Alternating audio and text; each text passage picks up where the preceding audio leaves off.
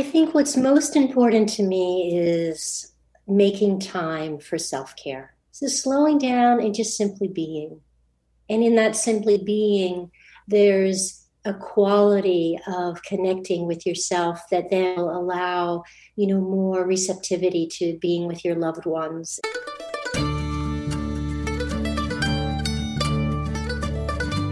You're listening to the Good Dirt Podcast. This is a place where we dig into the nitty-gritty of sustainable living through food, fashion, and lifestyle.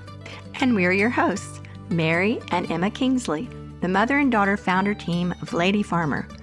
We're sowing seeds of slow living through our community platform, events, and online marketplace. We started this podcast as a means to share the wealth of information and quality conversations that we're having in our world as we dream up and deliver ways for each of us to live into the new paradigm, one that is regenerative, balanced, and whole. We want to put the microphone in front of the voices that need to be heard the most right now. The farmers, the dreamers, the designers, and the doers. So come cultivate a better world with us. We're so glad you're here. Now, let's dig in.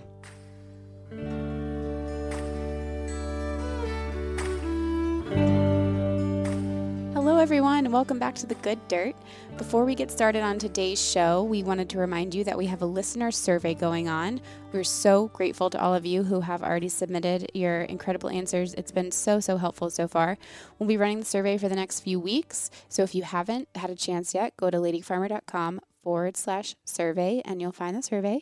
In a huge gratitude for your feedback and your thoughts, we will be entering everyone who finishes the survey into a drawing for a full year membership in the Almanac. And automatically, anyone who finishes the survey gets 3 months free. So for all survey completers, you have 3 months free in the Almanac, which is our online membership community. And everyone who finishes will be entered into a drawing for a giveaway for a full year. We love this online community. It's really where we have found our people and where Good Dirt listeners can connect with one another and learn so much more from each other. Mom, do you want to tell them a little bit more about the Almanac and what it is? Yeah, this is where we gather with others who are also seeking a slower and more sustainable lifestyle. And we're guided by simplicity, beauty, connection with the natural world, and of course the seasons. Members have access to constantly updated and archived content, including articles, essays, activities, virtual gatherings, guest presentations, workshops, book clubs, and a lot of topical discussions of interest. And membership also includes special discounts to events and our online marketplace. Yeah, it's really like a formalized structure of the slower, sustainable lifestyle. We've kind of built a little container for that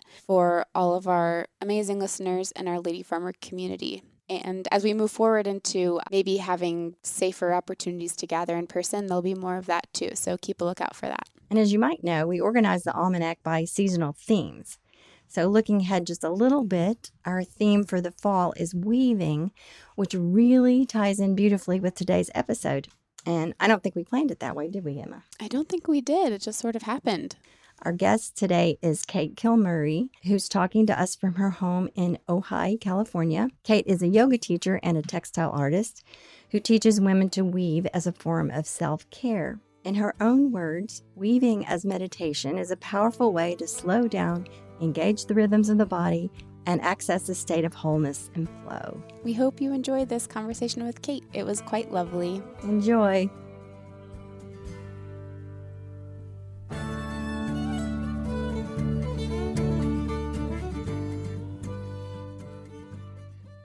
So in 2015, my husband and I, and at that time, our college-age son, we all moved from Boston to Ojai, California. And with that, I left teaching yoga for 30 years. I left this journey as being a day in, day out parent. And I arrived in this valley and discovered a connection with the land. Mm. With that, there was a huge life transformation. So I'm 63 years old. And I've had my career, I've raised our son, and the question came to me, who am I? And how do I really want to take myself to a deeper place? And I have to say, it has everything to do with our yoga space facing east. Because I started at pre-dawn and I'd sit in meditation, and there was this profound communion, connection with the sun as it was shifting and rising. And this steered me to really a lifelong journey studying yoga, which prepared my body to be able to sit in meditation. And so I jumped in and found an amazing 2-year training program in meditation with Tara Brach and Jack Kornfield. And I was in that training when the pandemic started. And it was because of that connection to being able to drop into stillness and really settle my mind and calm my body that I was able to navigate through the intensity of COVID and support other women in circle with meditation. So along with this deepening of my spiritual connection, there came really a calling to use these hands as tools to make something. So as a child, I had weaved on this 7x7 metal loom. I remember those. Yeah. Culmination is a simple 6x6 weaving. And this to me is a metaphor for our connection to ourselves, our connection to each other, and then our connection to Mother Earth. And I have learned since living here how there's an energy outside that really nourishes me. And this is why I'm so inspired by what your mission is, because it's all the same. You know, whether we're coming at it from a craft vantage point, a meditation vantage point, looking at growing healthy food, healthy air, it's all the same interconnectedness that really given me a purpose and a sense of belonging in a world that is very mixed up and challenged and uncomfortable. I feel like I have a ground to my being, which has really nurtured my own creativity and my own sense of being an elder, helping other women to come home into their bodies and to settle and to feel the breath and to calm and quiet these mental motions, our thoughts, which were constantly being distracted from our true nature. And our true nature really is grounded in stillness and silence. And it's not something that I grew up learning, but I've intuited it through years of being a competitive figure skater and then years practicing yoga.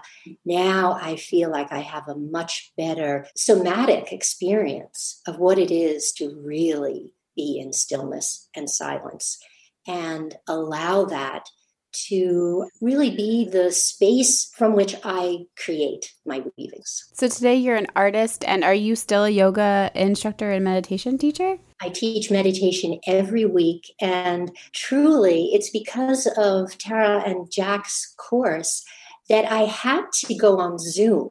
It wouldn't have been my natural inclination. I had to do it because my certification required that I complete certain teachings and live, so it had to be on Zoom. So honestly, Zoom is a wonderful vehicle for connecting, and so blessed now. 2 weeks ago, I brought these women in my community, and we're now in circle under our oak trees, and it's so meaningful, the difference. You know, we did a great job on Zoom, but now there's a whole new sense of landing in circle and having the energy of Mother Earth beneath us, this vast openness of the sky above us, hearing sounds of nature. You know, there's just a heightened sensitivity to the preciousness of nature. And we all have a responsibility to slow down and make better choices so that our children have clean air, clean water. You're asking about the good dirt, and good dirt is all about nourishing ourselves and growing from healthy soil. I don't know if you know Thomas Berry, but he's passed, but was an eco-theologian in North Carolina. And he said, you can't have a healthy body in a sick planet. And, that was in the 80s that he was talking like this. Yeah. So, we're slowly waking up, but it's a process. And, forums like this to help educate and inspire are so important. We need to keep the conversation going. Yeah, and we're so glad that you're here with us today having that conversation. So Tara Brock, for years, she has taught right down the road here in Bethesda. We're sitting in Washington, D.C. right now. And I guess, is she based out of Bethesda? I don't know exactly where she's totally based, but for years she's taught out of this church on River Road for the 12 years that I've been here. Is that where she's based? That is, yes. And Wednesday you can tap her talk, and they're well worth either going to in person or logging in on Zoom. I have been to them before in years past. It's very close to here. Isn't that something? Yeah. And then you mentioned Thomas Berry. I was very much affected by his book, The Great Work. Is that the book you're referring to? Great Work. That's an amazing book. Dream of the Earth is another really... Dream of the Earth. I haven't read that one, but I will add that one because The Great Work, yeah, that affected me. I read that probably in the 90s sometime. And so also the other coincidence is you started out saying you sort of discovered being in the sunrise and the energy of it. Well, we have this online membership group and we offer different activities and articles and so forth. And just today within that platform, we published an article about what we called it sunrise bathing. And we were talking about how there's a special quality to the early sunlight. And I know you talked about it a little bit, but is there any more you can say about that? I think it's so fascinating and it's something a lot of people don't really get, So it's a time of transition from the depths of the darkness into the light. So it's a time literally that we can start anew. And if we allow ourselves to pause and really take that in, it relieves a lot of the burden that often we walk around with, because there are certain things that we can just let go of. So we're in the depths of the darkness. The sun is starting to rise, and it's a new beginning. Yeah. There is in that new beginning an opening, and that opening provides a quality of being that is fresh and alive and allows us to continue to come home, literally, and be embodied, because we are a culture that's up and out.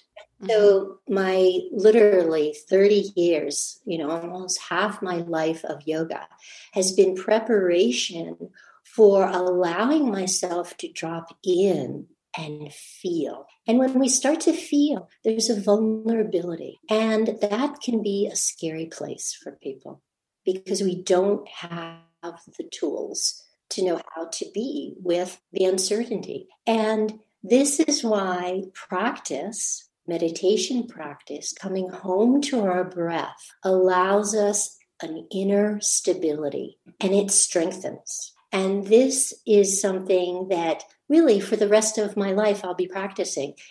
I'll never arrive. It's a process. And I am more and more appreciative of the practice, because during all of the intensity of the pandemic, I was able to be aware and yet step back and not be as reactive. And that's a skill that we learn. It's not something we're born with.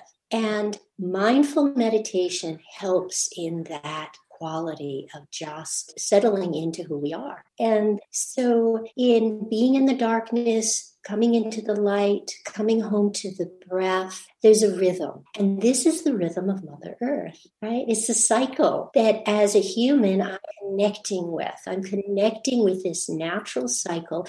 I'm bringing it into my field. And that's very powerful. And we can have this same relationship at dusk because we're going the opposite way, right? At the end of the day, the light is changing. And so we can sit in meditation, or you can just go outside and sit in a chair and be in the presence of the shift from day to night.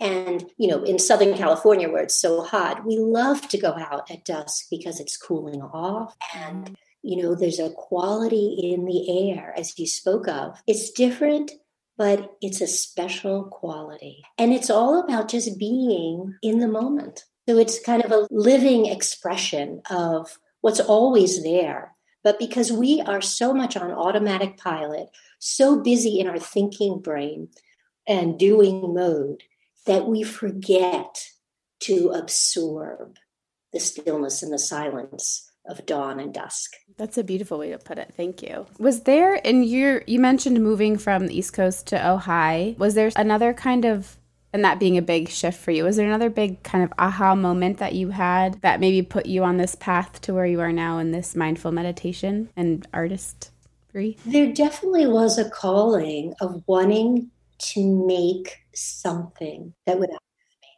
outlive you. I mean, I'm 63. Yeah. I'm a healthy 63.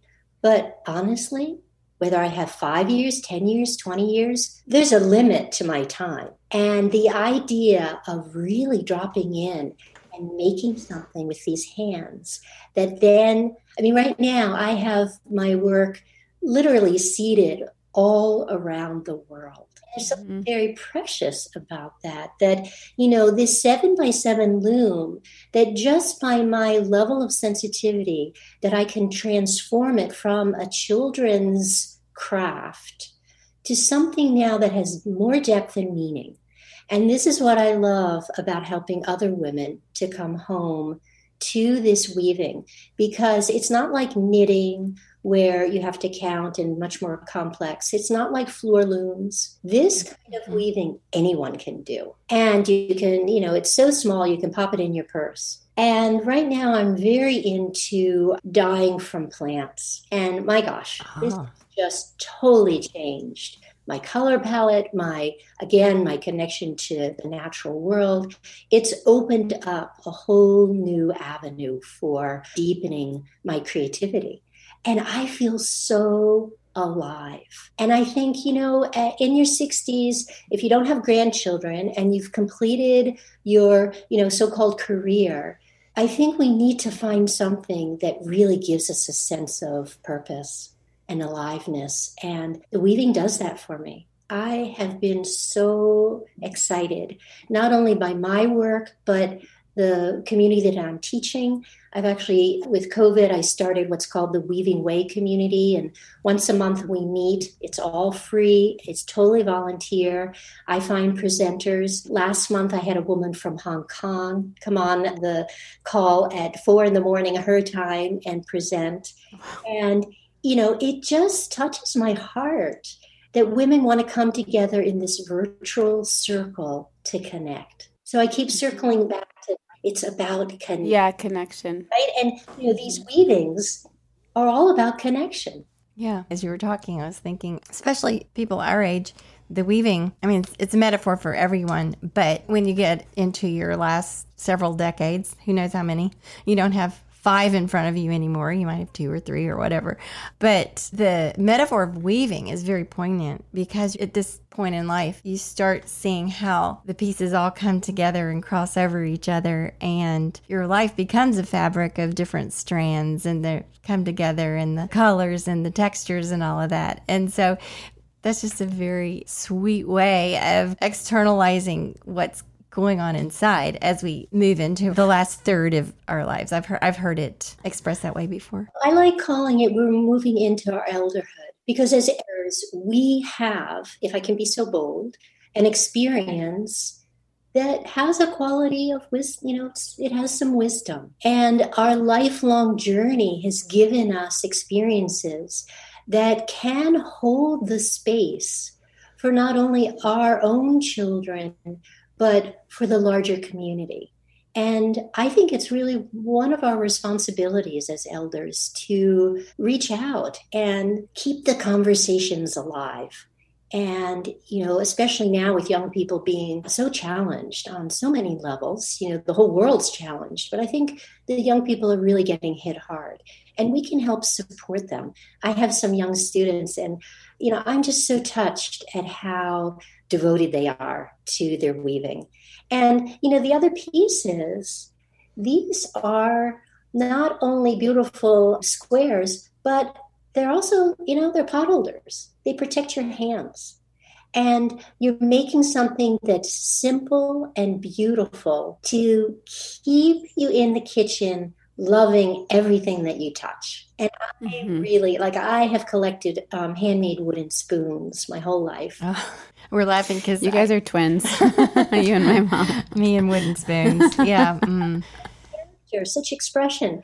These weavings, when you really use them, they break in and they create a life. And I've had it in the back of my mind to see if I could get people to donate pictures of their well-loved weavings, because they take on a character and a life from what you cook, how you cook. And, I love that there's an evolution just in the fabric. And, really, when, I don't know, a couple 100 years ago, everything that we had, we made. So there was a different quality of caring, really caring about the things in the kitchen, from dish towels that were woven to, pots and pans that, your neighbor made.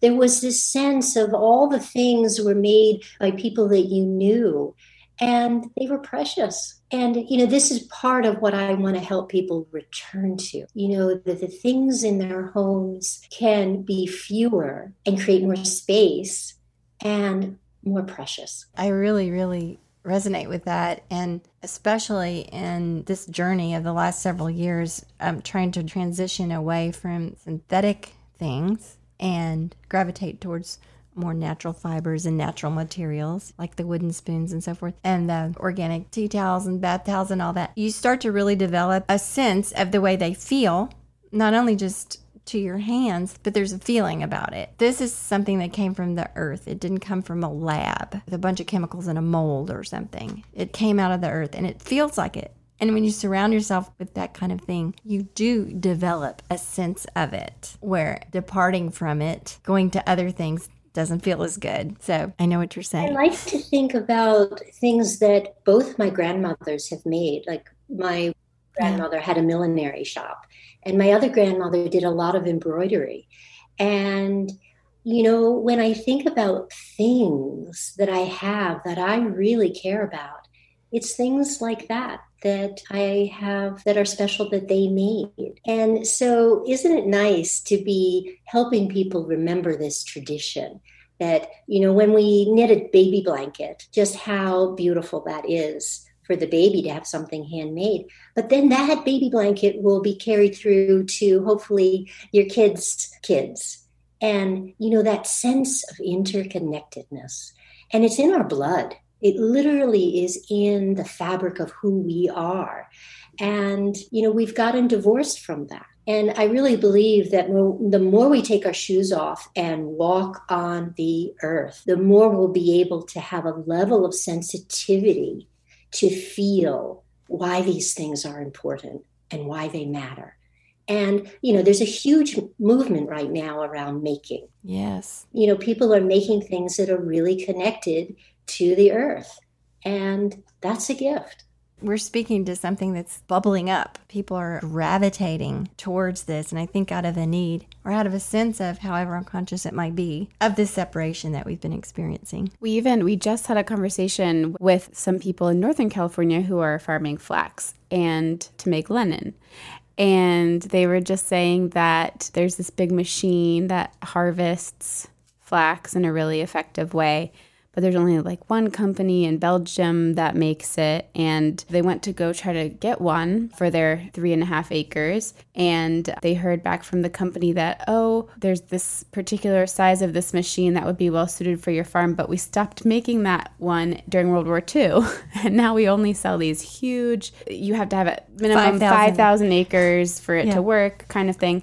And then I said, well, there have to be some really cool, antique ones laying around somewhere. I'm sure you've scoured the internet looking for them. And he says, yeah. And up until 10 years ago, you could have found them. But in the past 10 years, there's been a resurgence of interest in this and farming flax and creating basically textiles from farm to closet. And yeah, so there's a lot of people interested in these antique, smaller machines that are more manageable. But I thought that reminded me of what you guys were saying, how it's definitely a collective energy.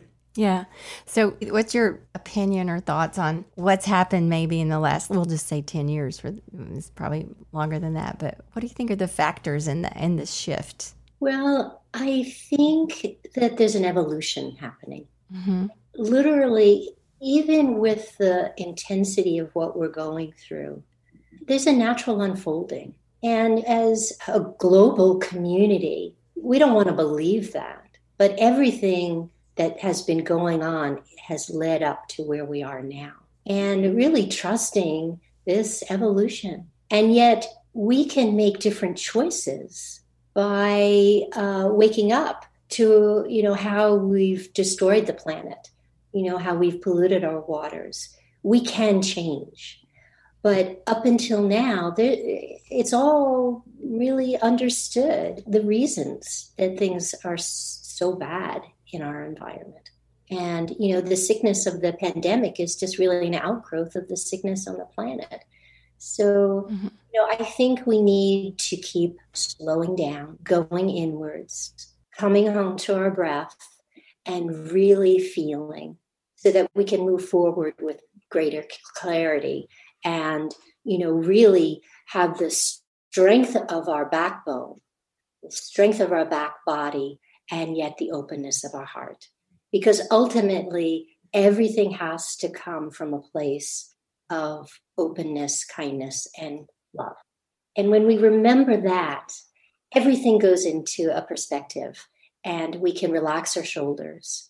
We can be with whatever challenges there are, and we can move forward with greater awareness. And because we don't live in caves, even those of us who meditate every day, we do that so that we can be more productive and more active in helping the choices that are being made. So what is your idea of slow living? You talk about slowing down. And what is a day in the life of Kate Kilmurray as a mindfulness guide and an artist and a woman in her 60s? Talk to us about that. So I have a routine, and the routine is I wake up pre-dawn. So that could be 5:00. And then I brush my teeth and change my clothes, and I go and sit. And I've spoken about the connection with the sunrise. And after my sitting practice, I then go and do an hour hike. Every day? Every day. Wow. I'm so fortunate. I live 8 minutes and I can get to this amazing hike through the mountains in Ojai. And there's a round trip hike that I do every morning, and it takes about an hour. And in that time, I try and get out of my frontal brain. I'm really practicing trying to get out of my thoughts and just experiencing what it's like to move my body with this beautiful abundance of nature around me. And that has been very life transforming because I do it in solitude. And I really like how when I hear people walking, I hear a different quality in their voice. And I'm not so interested in the content, but the quality of just their voice itself. And so, dropping into this inner quiet, just moving my body, it's a walking meditation that I do. Then I come home and I do probably half an hour or so yoga practice. And I have osteoporosis, so I do things weight bearing for my bones. And so by now I get to, it's probably 11:30, 12 o'clock, and then I eat. And after lunch, I then look at my emails and begin my weaving business. So I make, sell, teach hand weaving. So from noon until 5, that's basically what I put my energy into. And then around 5, I'll do a loop around my neighborhood. I may call friends, meet a friend, and then make dinner with my husband of over 30 years. And then in the evening, often I will put my feet up and read. I'll do some simple taking off of weavings on the loom. I'll go outside and talk with my husband and just kind of chill out from the day. So the only thing that shifts that is I'll go to Santa Barbara and have a massage. I'll go to Santa Barbara and have some acupuncture, things that are about self-care. Occasionally I'll have a lunch out with a friend, but that's pretty steady example of a day in the life of Kate Kilmurray. Yeah. That's lovely. I love that. I think my mom and I can both relate to this. As creative people, it's really important to have that structure and that routine. And I don't know if you are naturally not inclined that way. We definitely are not inclined that way. Yeah. But find that when we do have that structure, I think it's so important and so helpful in centering and slowing down. And it just helps solve that so much. So truly, it's inspirational to hear of that structure and routine. I have to be careful of the other way. I get so structured. Like when we go on a trip, my son will say, Mom, please don't plan every detail. I'm a Capricorn. I like things organized. And I've had to learn to lighten up and to kind of let things flow. And, that's my learning. So, we all have strengths and things that we're working on. And it's the opposite of the structure that I need to, in terms of balancing. And, finding balance is really at the heart of what we're talking about, right? Exactly. I'm like you. I need an hour walk or bike ride or something outside every day. But mine happens just like whenever it feels right. If I try to make it a certain time somehow, I kind of have to do all the things you described. I resonate with, except it all happens at different times. It's not regular. I've struggled with, like you struggle with being too structured. I've struggled with not being structured enough, but it all sort of happens anyway. And I've learned to trust that too. I've learned to trust that. Yeah. It does all happen eventually. I've written a couple of books and I can look back and say, I did that. I completed that. Whatever my daily structure was or however much time it took me, it did happen. So living in Southern California, I don't have a choice with my hike in the summer. Right. The heat. Hot. Honestly, that's true. 7:30 is the best time to be out. And, when we're getting into 100-degree days, yes, earlier, 6:00, and it's very refreshing. So, I have certain limitations just because of the heat. And, we're in a terrible drought and it's scary. Yes. Right. What brought you guys to Southern California? Honestly, I could not take one more winter of ice, snow, and cold. And my husband and I had the Iyengar Yoga Institute in San Francisco. That would have been when I was my late 20s. And we moved back to be with both of our moms who were very sick with cancer. And then we always knew we wanted to come back to California. But when you have a yoga center and a child in school, it's hard to pick up. So we realized towards in high school that we were ready to make the change. All of our parents had died. And so we had the freedom.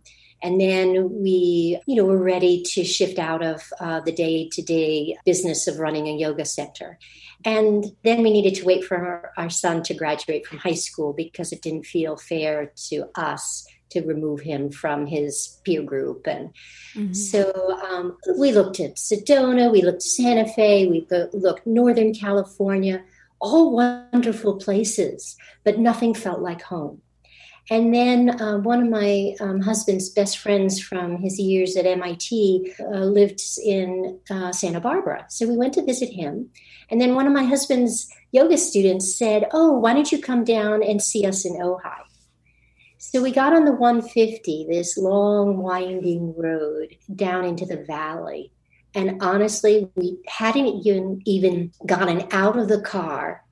And we looked at each other and we're like, oh my God, this feels special. And we spent a couple of spring vacations with my son just coming. And honestly, we had a blind faith. And in 2012, we bought a piece of property with a junker house and took time to renovate it. That's when they got their farm. That's so weird. Yeah, that's when we bought our farm. Bought the place, and then it wasn't until 2015 that we moved here. So I don't know. We should look up astrologically what's going on. Seriously. I know. Like, we were born in the same birth year, and I have a very similar story. We were living in Washington, D.C., and I kept going out. It's an agricultural reserve. We've talked about it on here before, just west of D.C., and found myself going out there very frequently, to pick berries or produce or just kind of drive around sometimes, hike. It's right along the Potomac River. And and in 2012 that we just randomly found this piece of property and bought it. And then we were going to just live out there. It was just going to be like a weekend place. But I went out there, we bought it, and I went out there, and I never came back to D.C. And my husband commuted back and forth like a couple times a week for a year before we said, okay, we're moving out there full time, and we rented our D.C. house. Now we live out there full time. But the timing is very synchronistic there. 2012. I'm really interested in that year because even another interview we just had, they started the flax people. They just started their flax project in 2012. Yeah, they're in Northern California, right? Yeah, they're in Chico. Anyways. So what? But that's a wonderful story. I got goosebumps. I want to go to Ojai. Yes. Is it in San Bernardino County? Or Ventura County. You and your husband trained at the Iyengar Center in San Francisco. Is that what you said? So I trained. I was in the teacher training program, and my husband, Arthur Kilmurray, was one of the senior teachers. Okay. So that's how we met. We actually met at a yoga convention years before in Boston. And it just happened that was the style of yoga, Hatha yoga, that I was interested in. And so I moved to San Francisco to go through their certification program. And then he and I fell in love. Well, that must have been like in the 80s or something. Correct. Yeah. So here's another coincidence. I'm also a yoga teacher. I trained when we lived in Atlanta in 2004 with it was just a Hatha yoga training, a Yoga Alliance 200 training. I have done some Iyengar, but that's funny because that sort of fits the more structured personality, the Iyengar, I think. And the Hatha, the sort of, more spontaneous movement maybe suits somebody like me of a little less structure. I actually have sought out Bhakti yoga to kind of balance. Yeah. I love Bhakti. That's cool. Bhakti yoga. I have just been so touched at how my heart has opened in some of the practices centered in the Bhakti yoga. And, it's really helped me to be less structured in my practice. What I like about the Iyengar system is the use of props. The sequencing is brilliant. And, if you do it mindfully, you're less likely to get hurt. And, so true. At the yoga center, we had so many people who were doing power yoga and getting hurt. Mm-hmm. And, it's like anything. You need to do it with a certain perspective. So, the Iyengar system little rigid at times, but we have the bhakti to help balance it out. And certainly the meditation has been a real gift for me in terms of balancing the inner and outer. And what kind of meditation do you do? I went through the mindfulness meditation program, and I don't practice a real structure. It's much more of an intuitive teaching for me now. I just go inside and speak from my heart, and I try and not get into, a lot of heavy thinking. It's just more about coming home to the body and feeling the breath and, allowing myself just to be with what is and to work on letting go of the judgment and the commentary and, the negative bias that we all live with. Do you find yourself trying to solve problems during your meditation or figure out things or think about what's for dinner or asking for a friend? Yeah, I know this person. We all get lost in thought. After a really committed 5 years of practice, I am able to observe, okay, you're going off into story. Yeah. Come home and I'm able to catch it sooner. And honestly, there's a quality of stillness and silence that is so nourishing for me that's what I want to dive deeper into. And so there's really this longing to rest in the silence. And yeah, the thoughts are going to come and go, but underneath all of that is the stillness. And that's why, we all love walking on the beach, because we're connecting with that essence that makes us feel so good. And so I think that's what we want to keep returning to. Just keep coming home. And, for some people, it's cooking. For other people, it's flying a kite. There are many ways of grounding and centering. And it doesn't have to be following the breath. And yet there is a discipline and a focus that helps in really saying, okay, this is my practice, and it's going to help me to stay focused and at home with who I really am. Because we are so distracted in other things. And, it's the conditioning. Yeah. Let's see, 6 years ago, I took the TM course, the Transcendental Meditation course, and I liked it a lot. That one, you're advised to do it for 20 minutes twice a day. And somewhere along the line, I fell into just doing it the one time in the morning. But I don't think I've missed a single morning in 6 years, honestly. I would be afraid not to do it. I would be afraid what would happen if I... what would it feel like? I don't know what I would feel like. So it is the first thing I do when I wake up every morning. So I do have that structure. That's pretty solid. I often finish my 20 minutes and I think, did I do that right? I still think that. And I know that there's no right or wrong. And I know that in the midst of it, when you find yourself thinking about what you're going to do for dinner or whatever, you just pull yourself back and say, okay, you're over there. Come on back. Listen to the birds. So I do understand that. To your point, it's a practice. It is a practice, and you never get there. Right. And it's not about arriving. Right. And being in presence. Yeah. There are 4 words that I wanted to share with you that have really changed my life in terms of this day-to-day connecting with quieting. So I want to share them. Pause. Relax. Open, allow. And to me, those 4 words really are a kind of mantra to remind me what's important. We can have our eyes open. We don't need to be in any special place or time. All we need to do is remember. Pause. What's that feel like in your body when you pause? Relax. How does it feel just to maybe let a little tension out of the shoulders and the neck? Open. To feel like to maybe create a little space for the heart to be more receptive to what is. And then finally, allow.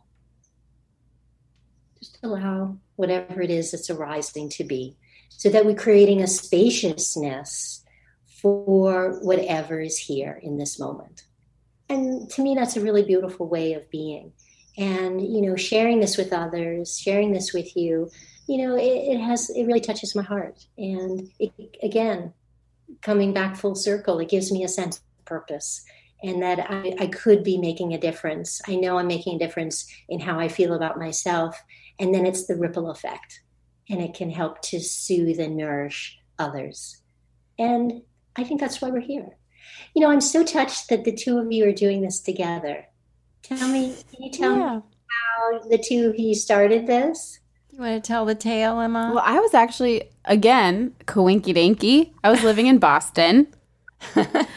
I was living with a family in Arlington. I was nannying, and I thought I wanted to maybe do something in I was drawn to art direction, photography, that sort of world. And I had come into contact with this woman several years prior who was an art director. I was just really interested in her job, and we sort of had an email correspondence. And so I ended up kind of apprenticing her and nannying her kids that year. And it was at the end of that year, there was a very also specific moment at the beginning of that time when I remember we were having a chat in the park, and she was telling me about some other thing she was doing. And I remember thinking, like, it'd be really nice to just sort of have a business and my parents could support the business, and it could be like my thing, and maybe I'd do it with my parents. I've never heard this. I think I manifested it with Joy at one point. And then at the end of that year, I didn't know because I wanted to stay in Boston. I loved Boston, but I knew that I had to make a certain amount of money if I wanted to live the kind of life I liked living there and to, be comfortable. And I just couldn't, all of the jobs I could think of that I would do was like, oh, I didn't want to do that. So I didn't know what I was doing. And then just happened to watch the True Cost documentary on Netflix. Have you seen it? No. Oh, it's you must. called The True Cost, and it's about the fast fashion industry, and it was made in the wake of the Bangladesh tragedy where the factory collapsed that had all of those brands working in it and killed thousands of people. So there's this film. It's a great seminal film about fast fashion and all of that. So I watched that and I was really moved by it. And I found a sustainable, ethical fashion boutique in Boston in the SoHo neighborhood. And I started working for them. And then I kind of just got this idea like, this would be cool. I'd like to start a brand, a clothing brand. And then at the same time, my mom and I had been talking a lot, and they had recently moved to the farm and were just kind of adopting this different lifestyle of slower living and really caring about where their food came from. And it kind of related in this really neat way to like caring about where your clothes come from. And there was just a lot of synergy there. And so we were just chatting, and you were kind of like, I kind of want to make clothes. And we just sort of like had this idea together. Well, you know what you're saying about the textiles and your relationship with the things you use. And it just was dawning on me. Like I was living this really different kind of lifestyle, living outdoors, working in the dirt all the time, walking around, hiking. And, the clothing just felt weird. I mean, just, the gym shorts and the T-shirts weren't cutting it for some farm reason, life, yeah. For farm life. And that's what it was. And I remember thinking I would like other things to wear that feel more natural, that feel more like, really more natural, more connected with like the soil or whatever. So when she said that, it was like, yeah, let's do this. Let's do a clothing line. And we knew nothing about any of it. And it was good timing for me because I think partially why it actually happened is because this job was ending and I like needed another job. So I think I had a particular openness. Yeah. And I kind of latched on to it. And then my mom was also available and able to help make it happen. So I don't know. That was 5 years ago now. Yeah, here we are. Yeah, and it went, and so we did this thing. We did this Kickstarter, and we made this sustainable clothing line, and then it sort of morphed into. It became very quickly apparent to us that there was a lot of education out there and sort of unlearning around these things. You were saying earlier in the discussion about supporting people and making different choices. That's probably the extreme bottom line of what we talk about all the time. Is every moment you can make a choice about how you're going to be, what you're going to use, what you're going to eat, what you're going to wear. And, you might tell yourself you don't have a choice because of this or that or another, but you really do on some level. Everybody has a choice on some level about all these things. And it might be harder for some than others. But there is some point in all this where individuals can make a choice about these things that's going to be better for them and better for the planet and better for people or better for everyone around them. So I think, so much of what we do is just talking about these choices and trying to inform people about why these choices are important, and at the same time slowing down enough and being quiet enough to be able to discern these things. Yeah, to discern that how you're feeling, because you can't.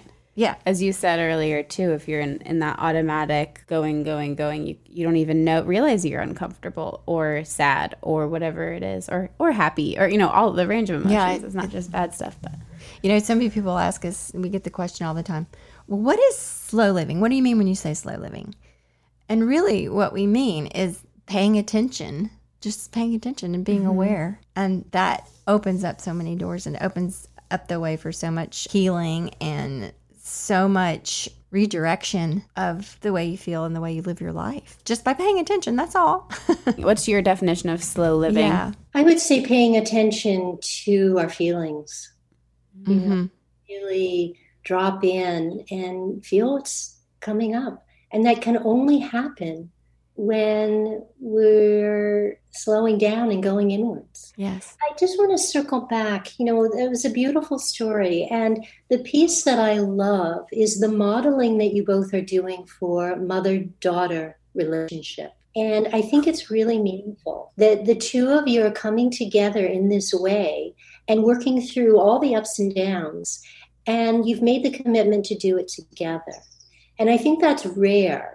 And I think it's harkening back to a previous time when families did stay together and, community, the people didn't move away. So I love this interconnectedness that the two of you are modeling around how it's possible. And, my mom's been passed since 2000. And no loss in not having a mother. And so, we turn to Mother Earth, we turn to older, seasoned women. But the fact that the two of you have each other in this very special, very profound way is beautiful. And I commend you for sticking with it, because I'm sure, stuff comes up, because it does when you're running a business together. But the devotion to working through it, no matter what. And I love that. I really honor your relationship. Thank you, Kate. Yes, thank you so much. And it's sort of our responsibility as elders. I love the word elder. It's something we can do. And in this business, it's so much fun because I am around a lot of young energy, young entrepreneurs and all the social media and all. And that gives me a lot of joy and a lot of energy and a lot of inspiration. But at the same time, I am able to, I think, impart some of my experience from the over 6 decades on the planet now. And that's a joy too. It really is. I guess there's a tendency nowadays, people they worry about getting older, or you hate to think that way. But it's such a privilege to be in that position. And it is a privilege to work with my daughter, and also to be wrangling with these huge issues, huge things, and to be working together creatively to just do something with all of this that, she'll be bringing up the next generation in it with a new mindset or new insights because of the work we've done. So I love that very much. I'm very, very inspired by that. And there's this thread of it that just keeps on going. It's great. Yeah. And I think a lot of people say, oh gosh, I could never work with my mom. That's amazing. How do you do that? And to that I say, of course it's hard. And there's stuff that's really challenging, but I appreciate the opportunity I feel like, I don't know, we've both gotten a lot more mature and communicated better and figured out. I mean, any business, any working relationship is difficult, but I feel lucky to be able to have to sort of rise to the occasion, because it's worth it. It's fun. Yeah, and we have interviews, we have events, we have things to produce, and sometimes you got to put aside some things, just get it done, go for the team. You've got a job to do out there, and there's a lot of learning around that too. Well, I really feel your aliveness, and that's inspiring. So thank you so much. I've really enjoyed. Well, thank you for pointing that out. That's so Thank sweet. you so much. And I'll say one more thing on that. I love having this platform to talk to people like you. That to me is such a treat. Having these wonderful conversations and talking about these things. And, this is a way, and over the last 5 years, we've cultivated this sort of vehicle to share it with people. That to me is a wonderful privilege. I'm just very honored and lucky to be able to do that. I understand, how it can just flow. I mean, we've never met, and yet there's understanding, there's this trust, and look what we can co-create together. Yes. Yeah, I get the same image you said earlier about sending your weavings around the world. Kind of your art can connect you to everywhere. It feels similar. And speaking of your weavings, where are they? Do you sell these things wholesale, on right? a website or wholesale, or how do you share them with the world? And they're so symbolic now. I'm in such reverence of these things. I can't wait to get my hands on them. I have stores throughout the country: Denmark, Japan, UK, Canada. It's really lovely. I do sell through my website, katekilmurray.com. I'm teaching a workshop that's coming up with Making Magazine. It's makingapp.com. So if anyone's interested in learning how to weave, you can go to my website and learn more about that. And then, of course, I have my free gathering once a month called the Weaving Way Community. So if people are interested, they can just go to my website, katekilmurray.com, and find out more about buying my weavings, learning how to make weavings, and who knows, you might go into a store and see a Kate Kilmurray weaving, Yeah. and I heard her speak. Well, you already kind of answered the good dirt question that we always ask. Yeah, that was lovely. What do you want people to understand most about the work that you do? I think what's most important to me is making time for self-care. And, that includes looking at what you eat, how you eat, when you eat, getting enough sleep, taking time just to do nothing. We have this whole thing around, if we sit back and just put our feet up, that we're not doing enough. Well, I think we ought to learn how to rest and to make it okay that sometimes we're just loafing, to let loafing be okay. In architecture, there are beautiful porches where you just, sit on a rocking chair and you take in the night breeze. So slowing down and just simply being. And in that simply being, there's a quality of connecting with yourself that then will allow, more receptivity to being with your loved ones in an open, clear way, and more energy then to greet the world with whatever passion that you want to follow through on. So slowing down, taking time just to simply be, and deeply nourishing yourself with resting and good food and being with your loved ones. That's at the heart. Thank you so much for being here, Kate. This was so thank lovely. you. We really enjoyed it. Thank you. I really enjoyed our conversation, and I'm inspired.